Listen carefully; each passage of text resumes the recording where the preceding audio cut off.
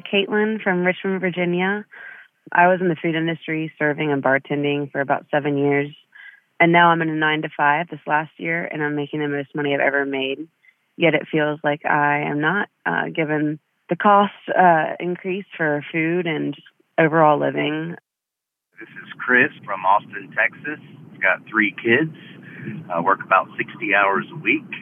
And unfortunately, it's not enough now to pay our bills.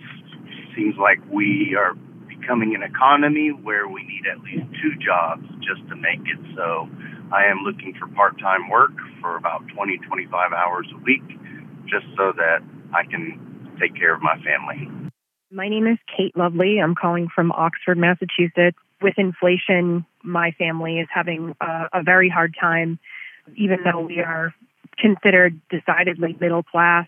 We're definitely picking and choosing which bills to pay based on, who will give us more time. We have a 3-year-old son. It definitely feels as though we're being punished for having children in this country. Our daycare bill is as much as our mortgage costs. Throughout our Price of Poverty series, we've looked at the effect of poverty on children and seniors. Now we're taking a look at inflation, something that's on everybody's mind, and its impact on low-wage workers. Inflation is near a 40-year high in the U.S., and rising costs are making it harder for many Americans to get by. According to Moody's Analytics, families are paying almost $450 more a month for the same goods and services than they did a year ago. The Federal Reserve is trying to curb inflation by raising interest rates to slow down the economy. How does it affect American families and small businesses, especially our lowest-paid workers who are often already struggling to make ends meet? This show is part of our Remaking America project. It's a partnership with 6 public radio stations, including WFPL in Louisville, Kentucky. Throughout the series, we explore Americans' trust in institutions and the health of our democracy. I'm Jen White. You're listening to the 1A podcast, where we get to the heart of the story. We'll be back with a whole lot more in just a moment.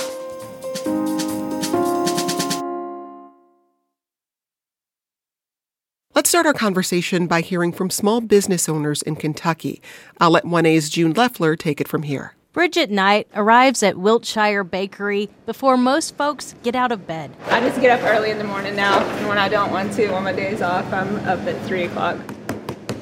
She's hammering and rolling out large slabs of butter to make airy puff pastries. But butter has gotten expensive. Susan Hirschberg owns the bakery based in Louisville, Kentucky, and she says certain food prices have skyrocketed. Eggs, dairy, grain, which are the predominant ingredients that are in our bakery production kitchen. Hirschberg sources her food from nearby farms. According to the USDA, farms nationwide have seen milk prices increase more than 40% since August 2021. Farm-level wheat prices are 4% higher, and the price of eggs has doubled. Hirschberg says she just can't expect customers to offset those costs. We have people who come in for breakfast every day. They're not going to be able to pay $8 for a croissant. Wiltshire Bakery is not a modest operation. Hirschberg owns a few cafes, a restaurant, and a catering service. But no matter how many customers and events she serves, she says high supply costs might hold her back from making any profit. For the first 2 or 3 months of prices going crazy, we just thought, things will level out. Let's just roll with it. And now at this point in the year, we realize we can't just roll with it because we're just going to be hemorrhaging. Supply costs are getting to small businesses, but so are supply chain disruptions. Jib and George owns a diner called Denali's in the old Louisville neighborhood. I remember I went a span of almost 2 weeks without ground beef. You couldn't find it at any of the vendors. And every time they asked, they were like, they're out right now. We don't know when the truck's going to come in. Call in a week. He says supply shortages are hard for his customers to comprehend. I would have to distinctly put a sign up, hey, today we are out of this, today we are out of this. And it's easy for me to sit and say that I'm just not going to sell this today.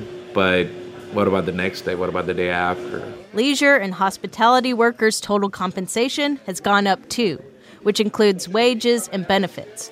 It rose more than 8% nationwide between June of 2021 and June of 2022, according to the Bureau of Labor Statistics. Though these are still some of the lowest paying jobs around. Where I was paying someone, say, $14, Now the conversation starts at $20. 2 for Bros. Total is going to be $20 even. During the 7 p.m. rush at Louisville's Baxter Avenue theaters, folks are lining up to see blockbusters and art house films. The company recently closed its discount theater. Manager Matt Cohorst said it was partly the victim of people watching more movies at home. I've never seen a list of like we do now where I'm looking at things that are coming out, and more than half of it is actually going to be on streaming than being released in theaters. So that is something that has been a little bit of a struggle. But Cohorst says the outlook is good for the theater he's still running. We are looking forward to a big holiday season this year, starting with Halloween Ends. Of course, Black Panther 2 Wakanda Forever is going to be probably the biggest movie of the year. Or Avatar 2, which is coming in December. So we got some good things to look forward to. Perfect. We will do one of those, one cupcake. Back at Wiltshire Bakery, a mom is buying macarons with googly eyes for her 2 kids. The owner, Hirschberg, says the bakery's outlook is uncertain. She's considering closing some of the business's 4 locations, and that would mean laying off some workers. Pondering that 2 years ago would have been absolutely devastating, but we'll see. There's no point in trying to operate something that is unsustainable. Scaling back weighs on her mind daily, but what she's not willing to do is compromise on the quality of her food, something she thinks restaurants might have to do to survive. For 1A, I'm June Leffler in Louisville, Kentucky. As part of our Remaking America collaboration with WFPL in Louisville, we traveled to the city. Louisville is home to a bustling food scene, and while people working in hospitality have seen their wages rise since the start of the pandemic, they are still some of our lowest paid workers. Joining us now to talk about how inflation is affecting low-wage earners is Gina Smielek. She reports on the economy and the Federal Reserve for the New York Times. Gina, welcome to the program. Thank you for having me. Also with us is Tim Smeating. He's a professor of public affairs and economics at the University of Wisconsin-Madison. He's the former director of the Institute for Research on Poverty. Tim, it's great to have you. Thank you. Nice to be here. Gina, what does inflation look like this year? It is extremely high. So what we're seeing right now is that headline inflation, so the number that sort of groups together all the prices that we're paying across the economy, has increased. Prices have increased 8.2% over the year through September. If you take out food and fuel, which bounce around quite a bit because those prices are pretty volatile, if you take those out to get a signal of what is happening with prices sort of under the surface, that's at 6.6%, which is the highest since 1982. So just very, very rapid, very painful inflation. And we should acknowledge that we're seeing inflation globally, but why is there such high inflation right now? It comes from a number of causes, many of which are shared globally. Clearly, a lot of this traces back to the pandemic. We saw supply chains get really messed up at the outset of the pandemic, and that meant that there just weren't enough goods to go around as people were sort of stuck at home trying to buy new couches, trying to buy new computer screens, things like that. And so that's really how inflation got started. Then we had sort of the double whammy of the war in Ukraine, which really pushed up a lot of commodity prices, including those for fuel and all kinds of food products. And so we really had a couple of big shocks that pushed prices up. And as prices started taking off, it seems like they just sort of picked up momentum. And that seems to be a shared phenomenon around the world. It is the case that we don't understand what causes inflation pretty well, but it does seem like it feeds on itself. It seems like once inflation gets going, it has this tendency to broaden out and to sort of creep all through the economy. And so that seems to be the stage we're at now. The supply chains are getting better, but we're not seeing it really any big improvements in inflation. Tim, who's bearing the brunt of these high prices? That's a really good question. It's difficult. For every person in the radio and for Gina and I too, it depends on what you spend your money on, and it depends on how fast your wages go up. Lower income people, however, particularly the working class, while they've seen some increases in their wages, in their nominal wages, everyone has, their real wages have only gone up a really small amount, if at all, over the past year or so. So it's difficult. And those people at the bottom don't have as much cushion or savings as many people do. So they're facing a really number of really tough choices, both on terms of what they can earn and can they get overtime and so forth, and paying for basics, which are extremely high: childcare, rent, utilities, and so on.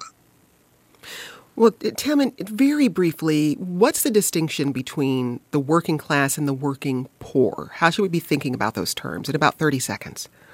Okay, they kind of overlap at the bottom. The working poor are people who are making $35,000, $40,000, $50,000 a year. They're just at the fringes of being poor. They're maybe within 150% of the poverty line. Just above that is the working class. People who have, particularly, let's say, married couples who each make maybe $30,000 or $35,000 a year. Their total income is $60,000. They're working hard. They're paying high childcare costs, and they're trying to figure out what to do next. 1A's June Leffler visited a grocery store in Louisville to ask shoppers about their recent grocery bills.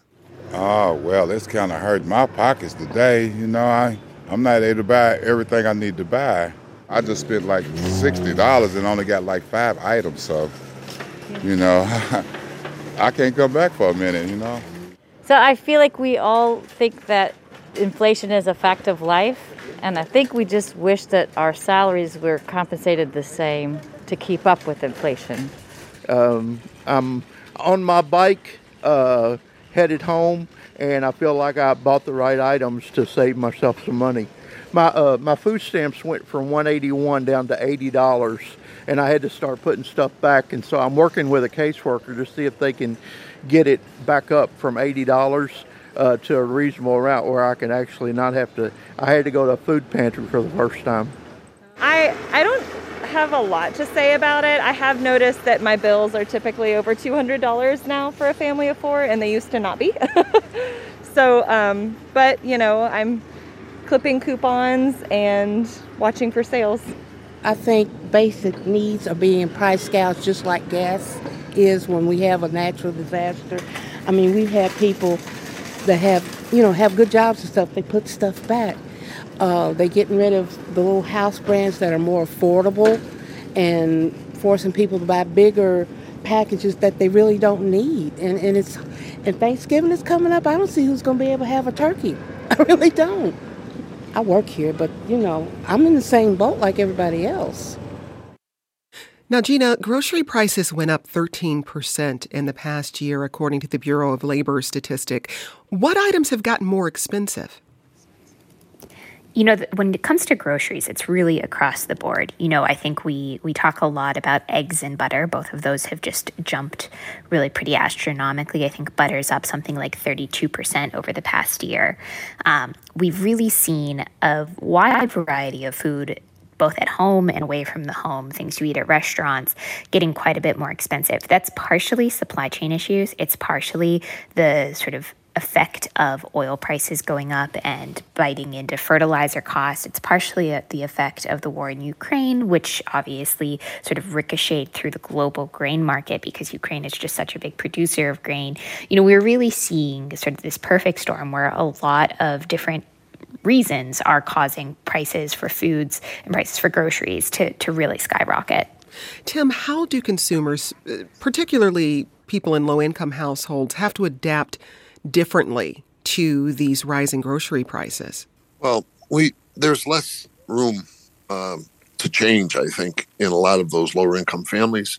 The man who talked about SNAP is important if you're lower income. The Supplemental Nutrition Program, formerly known as food stamps, has expanded in recent years, and it's doing a pretty good job to help people who really need help. But it's just hard looking for sales. Changing your diet, not eating out as much for sure. Trying to make every nickel and dime last. That's unfortunately where people are, their most basic need of food. But if you really need help, we've got the SNAP program or the food stamp program there. And it's been expanded and it's been strengthened and it's doing a good job. But it's just really hard when you have to make these choices, very difficult ones. Yeah, we also heard one voice there talking about accessing a food pantry for the first time. When we zoom out Tim, how do we see consumers alter their spending patterns more broadly during times of inflation and economic uncertainty? Well, you try and find everything. You try and find things that are cheaper as best you can. You're probably not going to take many plane rides or go away. You try and find ways to economize possibly on childcare, certainly on entertainment expenses. And on the other side, you look around, you ask your employer, the labor market is still strong. You ask your employer, hey, can I get a little overtime? Or I'm happy working here and I'd like to stay, but I can't make ends meet. So you have to work both sides of the aisle, try and get more in and spend less on the other side. Yeah. That's the only thing you can do. Yeah, I mean, one of the things we've been talking about over the course of the week is not just people who are living below the poverty line as it's defined, by the census, but also people or families that are on the bubble. And how can an economic period like this burst that bubble for families that are just barely getting by, Tim? It's very difficult.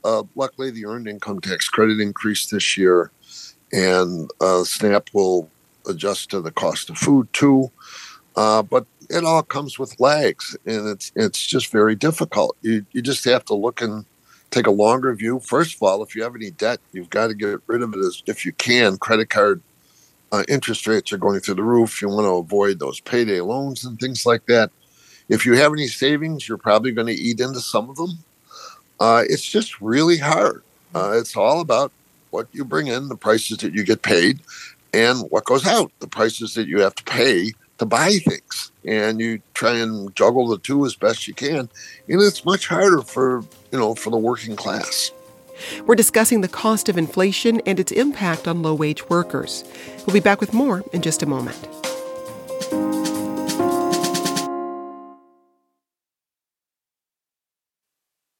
Let's get back to the conversation with this message from Carla, who says, what profits have businesses made during the inflationary period? Have a feeling corporate profits have increased on the backs of everyday people. Gina, what can you tell us? So Carla's feelings are correct here. It's definitely the case that corporate profits have been really swollen during this period. We've seen corporate profits really shoot up. Companies have been able to charge quite a bit more than their costs have increased, even as their costs increased. I think it's really important, though, for us to think through why that's happening. And the reason I think that that's important is because it's important to thinking about how we solve the problem. It's not the case that overnight these companies just suddenly became more concentrated or for some reason more monopolistic, more capable of charging high prices. It is the case that they were finding that as they sort of hiked up prices, customers were still buying and not being price sensitive and not just sort of ceasing to, buy whatever it was that they were trying to sell them. And so that sustained demand has been a real driver of the sort of corporate profit story here. And it's not super obvious when it's going to end. I think one really interesting industry to watch right now is the used car market, where we're seeing costs come down pretty sharply for companies that are buying used cars, but they're not necessarily passing along those cost savings to end consumers just because it seems like the end consumer is still pretty eager to buy a used car. And so I think that's a good example of an industry on the cusp where we might see those profit margins start to shrink back up, but we just haven't seen the change yet. Who's driving that consumer demand, though, Gina? Because if we're hearing on one end that families are struggling to make ends meet, who's buying all the stuff? Yeah, well, so this is really interesting. It does seem that basically from the middle class on up, people still have elevated level of savings relative to what they had prior to the pandemic. And so that's the result of months stuck at home. It's the result of decent wage gains. It's also very much the result of, repeated stimulus payments throughout the pandemic period. And so that sort of confluence of factors. I don't think there's any one key factor that has contributed to that, but that confluence of factors has really resulted in people having the wherewithal to keep spending. Obviously, we know that the poorest members of society tend to have relatively little savings. They've really sort of eaten through the savings that they amassed during the pandemic. And so this just kind of makes this situation a double whammy for them in the sense that the middle class on up are able to keep driving prices higher, even as poor people fall further and further behind. We also got this email from Patricia who says, I travel a lot for work and I am a big milk drinker. I live in Louisville, but travel to all parts of Kentucky. I find it interesting the massive price difference of a gallon of milk depending on where you are in Kentucky. Louisville, I'm paying $1.49 to $1.59, but in rural areas, a gallon is almost $4. I understand supply and demand, but the dramatic difference is crazy. Gina, how do we explain that gap? So, this is a really interesting phenomenon that you will often see during periods of price changes, which is that places that are less served by a variety of stores tend to have bigger price increases when prices are increasing. And so we often see this in what we call food deserts, which are places that are not well serviced by grocery stores.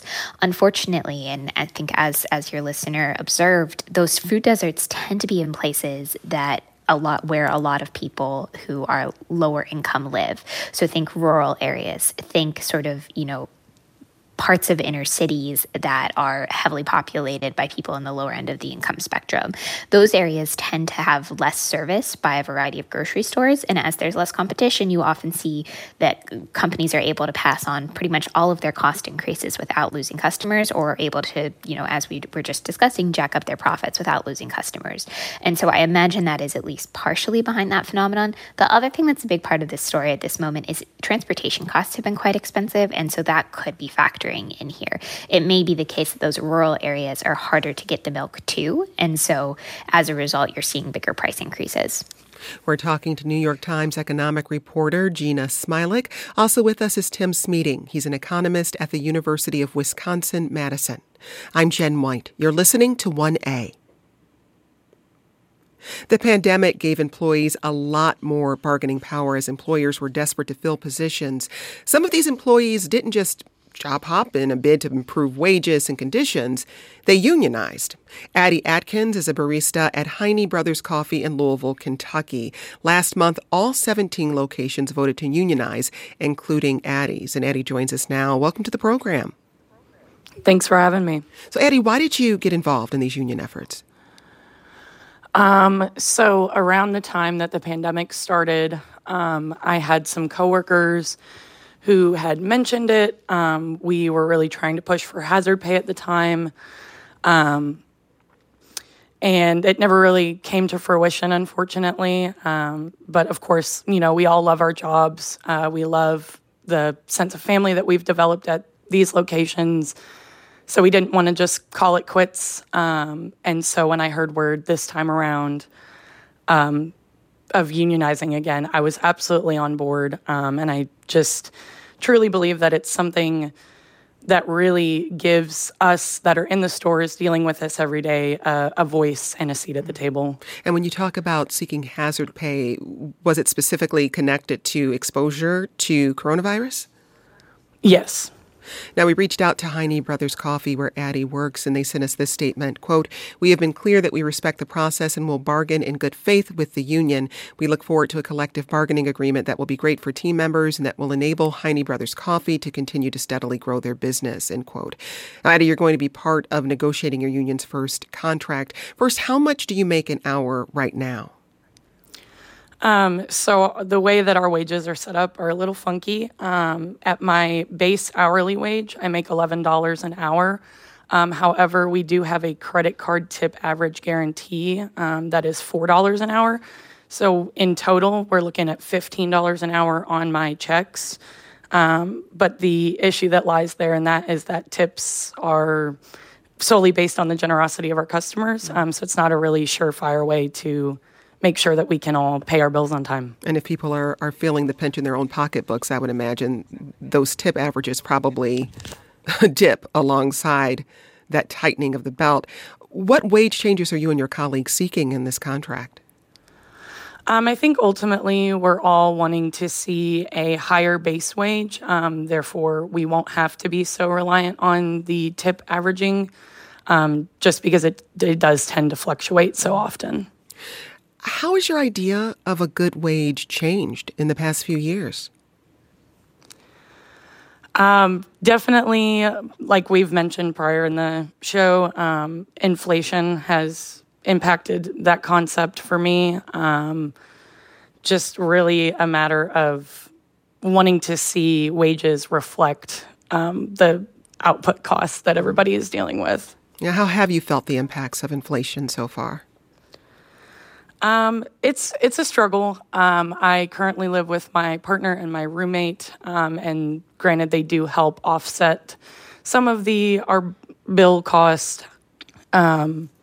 It's really just a matter of having to constantly make sure that my ducks are in a row and, my money is going where it has to. Yeah. When you think about the pain points in your budget, what are the specific areas you're most concerned about? Definitely rent. Food cost is a big one, as well as gas. I live out towards the Okolona area of Louisville, yet I travel 30 minutes to my Heine Brothers location in St. Matthews. So gas, definitely. So how are you stretching those dollars to make them last for the month? Just watching my finances really closely, making sure that, myself and all of the people I live with can contribute equally so we're all afloat and comfortable, or at least as comfortable as we can be. How confident are you feeling going into this negotiating period about coming out on the other end with what you need to make life livable for you? I'm feeling very confident. I think that winning the election was a big step. It just really solidified that we do have power as workers, and I'm so ready to move towards the next steps. That's Addie Atkins, a barista and union member in Louisville, Kentucky. Addie, thanks for joining us. Thank you. Gina, briefly, I'd love to hear what you think about what we just heard there from Addie. Well, I think it is so interesting how many people you hear from these days who say, my perceptions of how much I need to earn to really sort of keep up in this economy have very much changed. The reason that's interesting to me is, as an economics reporter, it's obviously true. It is the case that people are paying way more for the everyday necessities that they need to get by. It's also the kind of thing that can keep inflation rising, actually, though. If we see a lot of people pushing for and successfully winning big wage increases, it could be the case that those costs get passed along to consumers and we end up in sort of a really unfortunate upward cycle. And so, I think this is a bit of a frightening and challenging moment in the economy. Gina, how have workers' wages changed since the pandemic started? So workers' wages have been picking up, and in some industries and in some parts of the income distribution, pretty remarkably, actually. We have seen really solid wage growth in sort of the bottom fourth of the income distribution, much faster than normal. The first quartile, so that bottom quarter, is at something like 7.3% based on the Atlanta Fed wage growth tracker. Unfortunately, even that has not been enough to keep up with inflation over the past year, and only some, really low-paying industries have seen wage growth that has kept up with inflation. It has mostly been the case that for sort of the average worker in America, wages have fallen behind inflation pretty remarkably in this period, even as they grow at a much faster pace than is normal. And so, it's unfortunate because people are taking home more money than they ever have, and in many cases, they're, working more hours and getting better jobs and sometimes better benefits, but there's still this sense that you're falling behind. What is the Federal Reserve doing to combat inflation? So the Federal Reserve has basically one tool to combat inflation. That is interest rates. The way that works, because I don't actually think this is super intuitive to people based on, folks I talk to. The way that works is as the Federal Reserve raises interest rates, it makes it more expensive for people to borrow money to make big purchases. So, less home buying, less new car buying, less buying on credit cards, and that lowers demand in the economy. It also makes it more expensive to do things like expand a business. And so that slows down the job market because companies aren't expanding expanding, they're not hiring. Their customers aren't buying as much, so they're not hiring. As the job market slows down, wage growth slows down. As wage growth slows down, people have even less money to spend and demand slows further. And so really, it's just this sort of big accelerator where demand falls down. And as demand falls, supply outstrips demand and prices come down. And so that's basically the chain reaction they're trying to set off. As you can probably guess from everything I just said, it's a pretty painful process. This isn't a fun adjustment. It's an adjustment where people get fewer jobs. The jobs they get are less well paid. You may see unemployment rise. You could see unemployment rise pretty dramatically. Some of the more pessimistic people think that this could be a really painful adjustment. And so, that is what the Fed is doing. It is not going to be a costless process, but they think that it's going to be worth it to get inflation back under control. Gina, in just a sentence or two, how do you think low-wage workers will fare in the economy we're heading into? I think that it could be a pretty tough ride. In the sense that you are seeing a situation where the job market is likely to slow pretty markedly. As the job market slows, it's likely that people who are working are going to see less robust wage gains. And as a result, you could be in a situation where prices still are at a very high level, are still increasing at a pretty rapid pace, but pay is falling further and further behind, and your opportunities to find new jobs, to find better jobs, those are getting weaker and weaker. And so there could be a pretty tough adjustment period ahead of us. With us today was Gina Smialek. She reports on the economy and the Federal Reserve for the New York Times. And Tim Smeating. He's a professor of public affairs and economics at the University of Wisconsin-Madison. He's the former director of the Institute for Research on Poverty. Thanks to you both. This conversation is part of our Remaking America collaboration with 6 public radio stations around the country, including WFPL in Louisville, Kentucky. Through the series, we explore Americans' trust in institutions and the health of our democracy. Remaking America is funded in part by the Corporation for Public Broadcasting. Today's producer was June Leffler with help from Anna Casey. This program comes to you from WAMU, part of American University in Washington, distributed by NPR. I'm Jen White. Thanks for listening. We'll talk more soon. This is 1A.